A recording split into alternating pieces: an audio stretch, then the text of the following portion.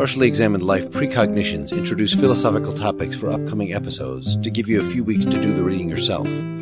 They also serve as quick standalone summaries of the work. You can read more about these topics, get the works we cover, and listen to Partially Examined Life conversations at partiallyexaminedlife.com. Hi, everybody. My name is Lynda Walsh. I'm an associate professor of English at the University of Nevada, Reno, and the author of a book entitled Scientists as Prophets, a Rhetorical Genealogy.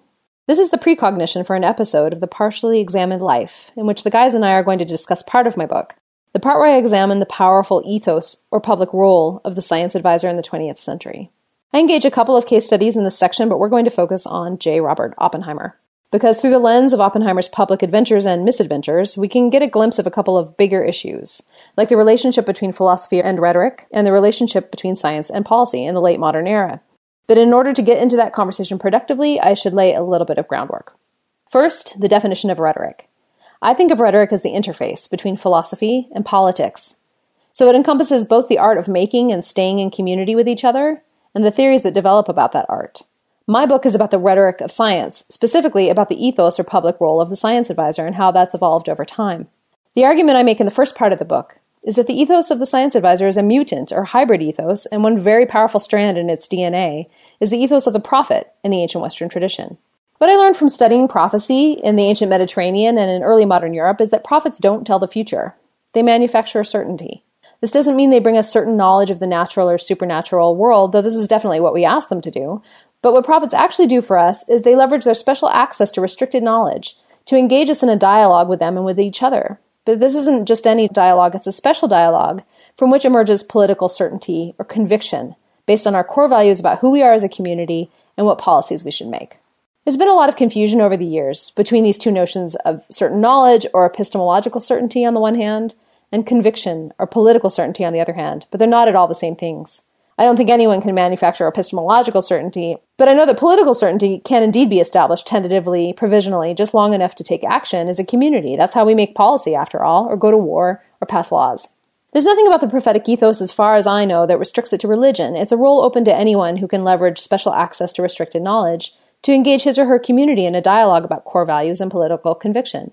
Historically, we've listened to all kinds of prophets of social justice, of environmental stewardship, and the arena I'm most interested in, prophets from the scientific community. Not every scientist is a prophet, and even the scientists who behave like prophets sometimes don't do it all the time.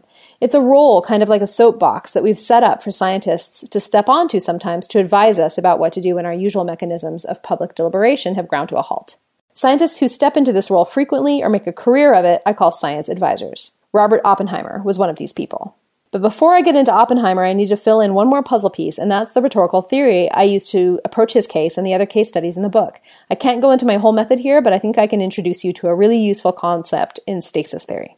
The fundamentals of stasis theory were first put forth by Hermogenes in Greece in the 1st century AD, and were developed later by Cicero and other rhetoricians. What they noticed was that democratic debate tended to develop in predictable steps, or stases.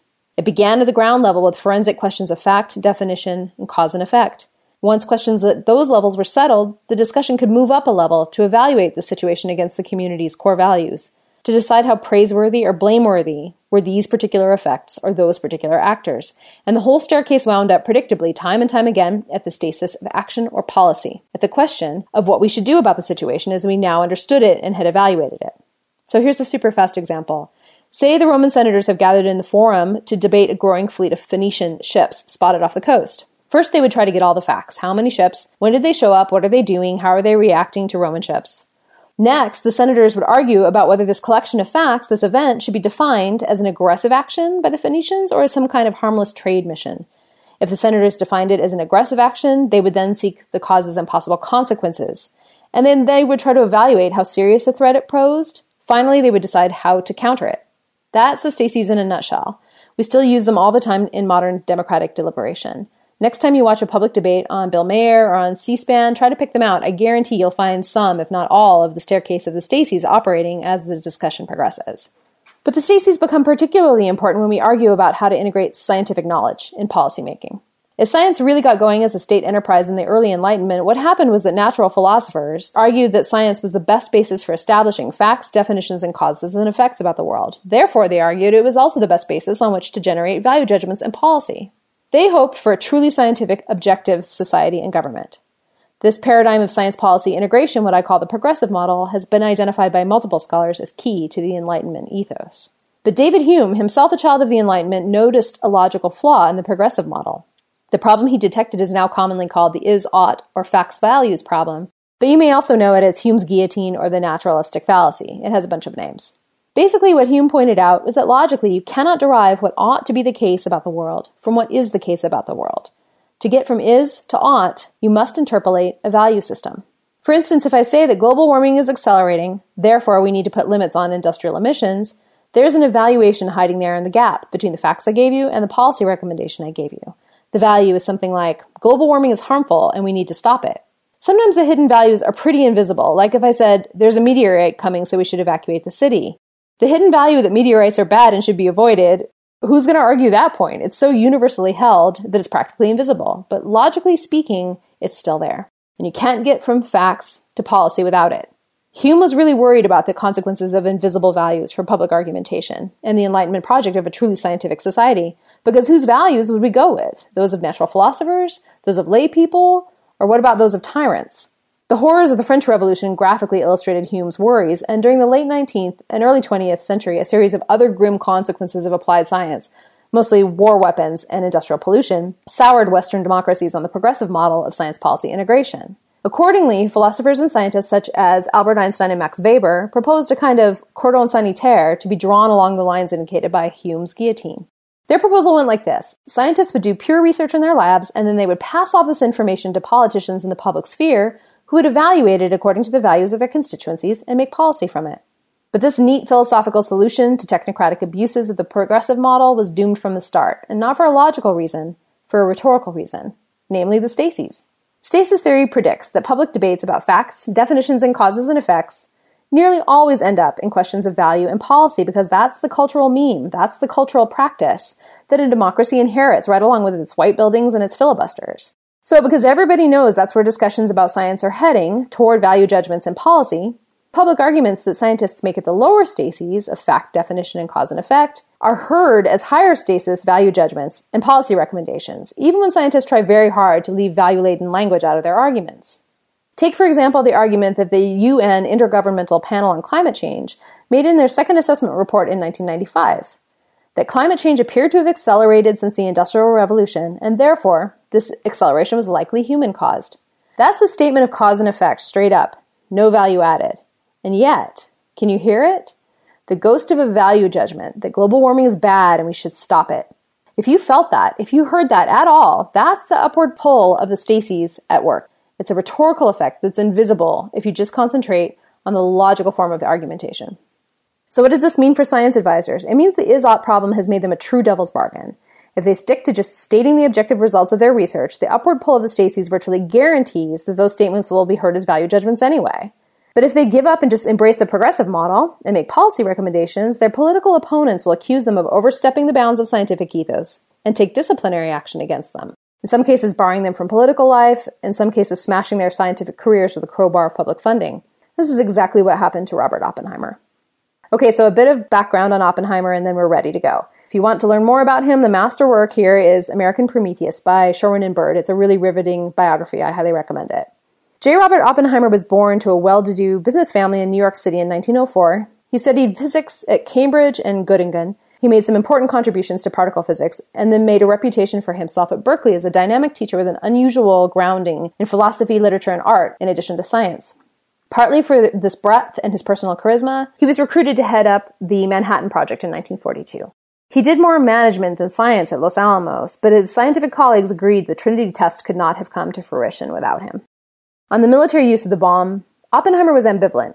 The triumph of the physics was undeniable, and the success of the project he directed and the defeat of the Nazis' allies were immensely gratifying. At the same time, Oppenheimer expressed horror and regret at the use of the bomb in Japan. But he had become unavoidably associated with the success of the atomic bomb, and so his fame as a science advisor grew following the war. His face was on the cover of every major news weekly in the late 40s and early 50s. He was a member of every governmental committee that had anything to do with atomic energy. He was appointed to head the Institute for Advanced Study at Princeton, where he signed paychecks for people like Einstein and T.S. Eliot. And President Truman appointed him as the chair of the Atomic Energy Commission's General Advisory Council from 1947 to 1952. This is where Oppenheimer really got into trouble. The pacifist strand in his thinking and public argumentation had grown stronger and stronger since Nagasaki and Hiroshima. And he publicly opposed an accelerated program to build an H-bomb proposed by Edward Teller.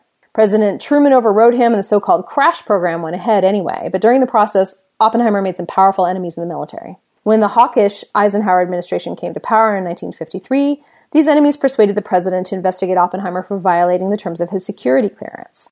The ensuing Gray Board hearings were a kangaroo court. They drummed up some dusty charges of communist loyalties and some really interesting charges of, quote, lack of enthusiasm for the H-bomb program, as if enthusiasm had been a requirement of Oppenheimer's security clearance. But the result was a foregone conclusion. The AEC stripped Oppenheimer of his clearance, effectively ending his participation in policymaking. Oppenheimer's fellow scientists thought at the time, and it's been corroborated by historicals since then, that what Oppenheimer was really punished for was his opposition to the Eisenhower administration's Cold War buildup. He spent his remaining years giving invited lectures on topics like the integration of science and society. And in 1963, President Kennedy awarded Oppenheimer the Fermi Medal, which was widely read at that time as an apology for the Gray Board hearings. But it was too late at that point. Oppenheimer's public and scientific careers were irreparably damaged, and his biographers argue that his health was as well. He died in 1967 of lung cancer. Oppenheimer's case presents us with a stark illustration of what still can happen to science advisors when the political paradigm for science policy integration switches from a progressive model to an is-ought model underneath them, so to speak. Oppenheimer was commissioned on the progressive model to make policy recommendations, but when those pronouncements grated against the core values of a new administration, he was accused of overstepping his ethical bounds as a scientist, of stepping across the is-ought line, and he was punished accordingly. His ethical dilemma will help frame our discussion about the dynamic between science and politics, and how the relationship between philosophy and rhetoric cuts across it, complicates it, and hopefully illuminates it. Thanks for listening.